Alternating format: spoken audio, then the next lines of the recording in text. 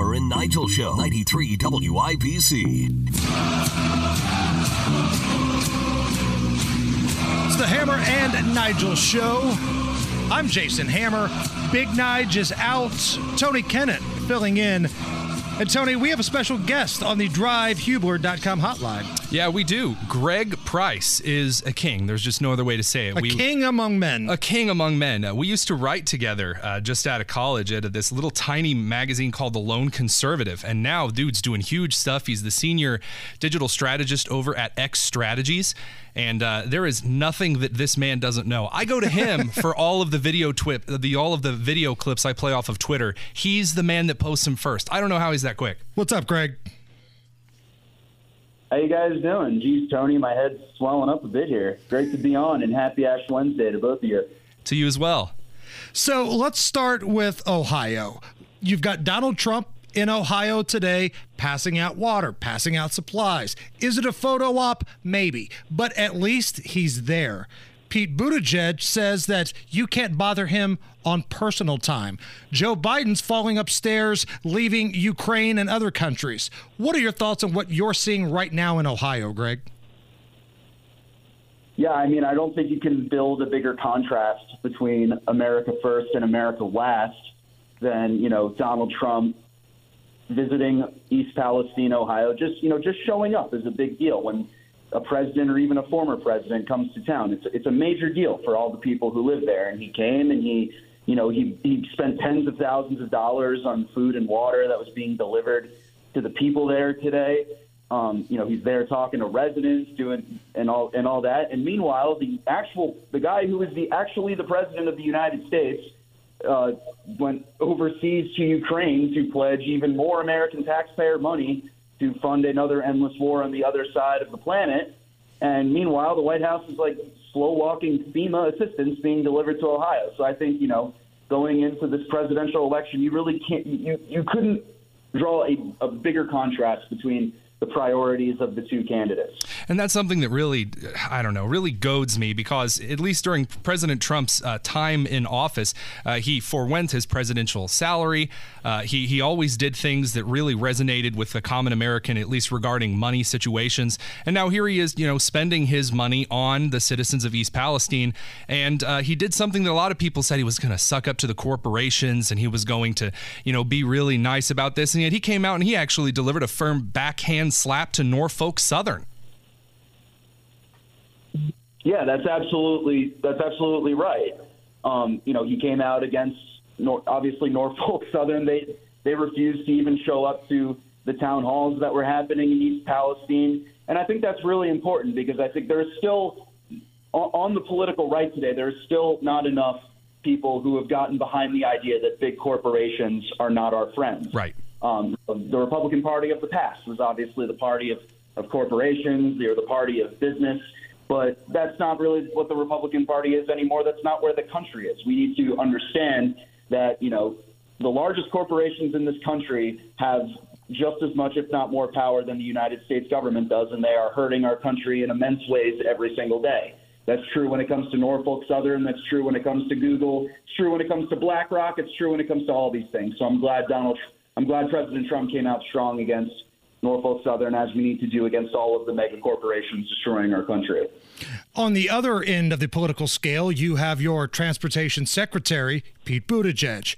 Greg, I'm sure you've probably seen the video of him out on a date night last night with Chasten, and they're walking through the streets, and a young lady who's a reporter with the Daily Caller comes up and kind of does the TMZ style in-your-face camera asking questions.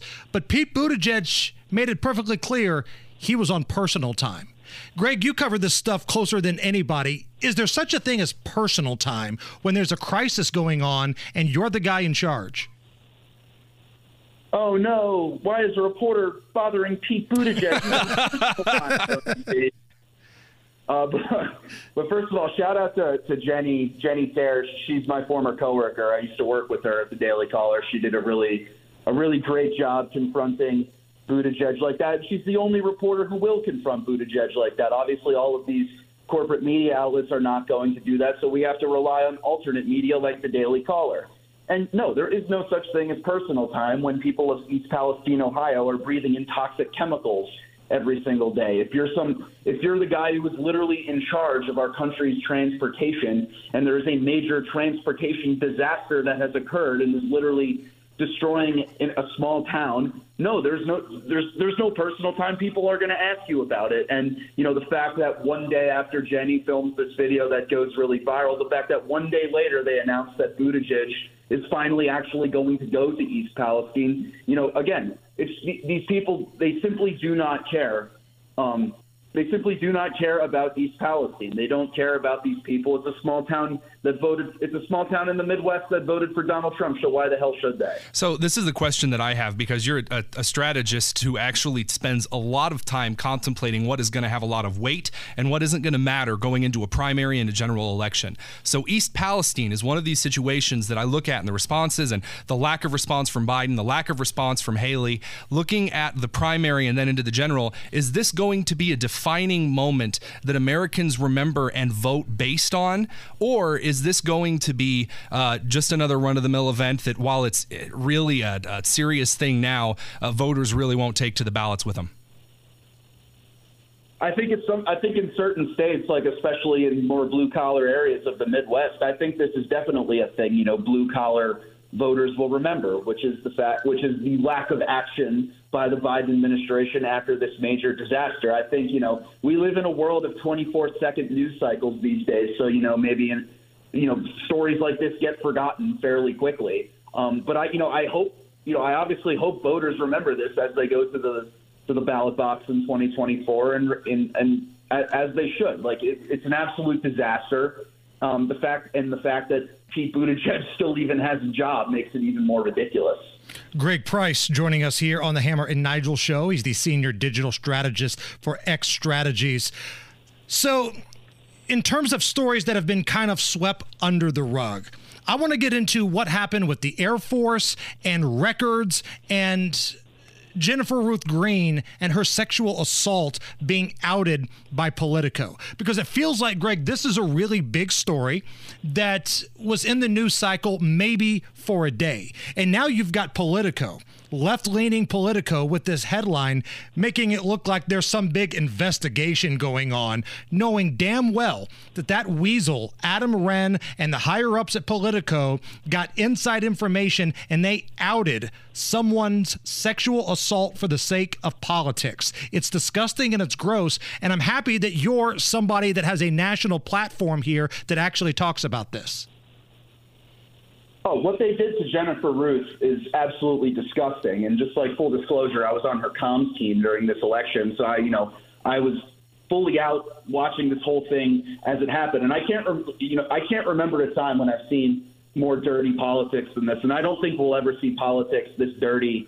It's going to be very hard to pass something like this. And, the Politico wrote that story. What they left out of it, curiously, is the fact that when Politico first reported Jennifer Ruth Green's military records back in October and revealed the fact that she was sexually assaulted while serving in Iraq, what they left out of the story that they wrote the other day is that they completely lied how they obtained her military records. Back in October, Adam Wren and Brad Dayspring, who is the spokesperson for Politico, claimed that they obtained them through a standard FOIA.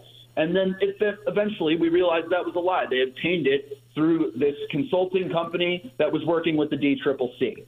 And so basically they leaked her military records and the military records of others, but they leaked her records and forced her to have to confront the fact that she had been sexually assaulted. And the only reason they did it was to smear her as a failed military officer because, having a black female Republican who was pro-life, you can't. That's a threat. That's a threat to the left, and people like that make their heads explode. And so it was absolutely gross politics. And what's even worse is the fact that piece of crap Frank Mervan won. And it sounds like, unfortunately, Greg, these pieces of crap got away with it because we talk about it on our show. I know you put it out there on Twitter. But the mainstream media was not interested in this story of an African American who served her country being outed for sexual assault. I didn't even hear some of the Republicans in the state of Indiana, where this took place, stepping up to support her all that much. It was really gross that these losers got away with it. Yeah, and if you ask them about it, they'll probably give a similar answer that Harry Reid gave when he was asked about completely lying about Mitt Romney never paying taxes, which his answer was, well, Mitt didn't win, did he? Yeah, I'm still mad about it. Like, as I said, I worked on her campaign, and I have not gotten over the fact that she lost, and I will still be mad about it for a very, very long time. It's gross. And, I got to give a shout out to some of the Republicans in Indiana, such as Jim Banks, who was fully in support of JRG after this happened, and he was out there, going after the people who did this. But just for everybody in the audience, just know that, the left claims, they're here for women, they support women's rights, they support minorities. When a black woman was running against them and was a serious threat to taking one single House seat, what these people did is they came out and then forced her to have to confront how she was sexually assaulted. They went to the Air Force and illegally obtained her records. That's the extent they were willing to go in order to beat her, and that's the extent these people will go in order to gain power. And it's gross. It's absolutely disgusting. And what kind of accountability is there for groups that obtain records illegally like this and disseminate those with a purpose of defaming the character of former officers who are running for Congress? Well, I don't know if you saw, but House Republicans announced that they're going to be investigating this because, as I said before, it wasn't just her records that were illegally leaked. There were apparently 11 Republican candidates who and current members who had their private military records leaked like this. Wow! So there is an investigation that's going to be about this in the House, and we'll see what the accountability is. Obviously, we're very black-pilled on these investigations at this point, but we'll see where it goes. Greg, one more thing here before we let you go. James O'Keefe out at Project Veritas, he was kind of the face of that franchise. It's very bizarre. They're claiming that there's a lot of expenses tied to him that were over the top, but this was the franchise. And I know you're a sports guy too, so I think you'll understand this. It reminds me of when Jimmy Johnson was the coach of the Cowboys in their dynasty days. There was a practice team guy that fell asleep in a team meeting, and Jimmy cut his ass right away. When asked if that were Troy Aikman, what would you have done? He said, I would have got him a pillow. So looking at Project Veritas here, this is the face of the franchise. Did he spend a little much? Sure. But what's going on here? Because it sounds kind of fishy to me. Yeah, it's incredibly fishy, especially with the timing right after they dropped the biggest story that Project Veritas has ever done with that guy from Pfizer. It's incredibly weird. And, even so Project Veritas is a nonprofit. So there are certain rules about what money, they're allowed to spend for personal expenses like this and what they're and what they aren't because they're a C3 and not a C4. But they have, the Project Veritas board is kind of implying that he was spending donor money in an illegal way for a nonprofit, but they have not released the evidence showing this. All they've done is release all of these line-by-line items, the fact that he spent a lot of money on Uber Black cars and he spent money on company events and all of these other things. And my immediate thought was if he was spending this money illegally, you have to let people know this, but they really didn't.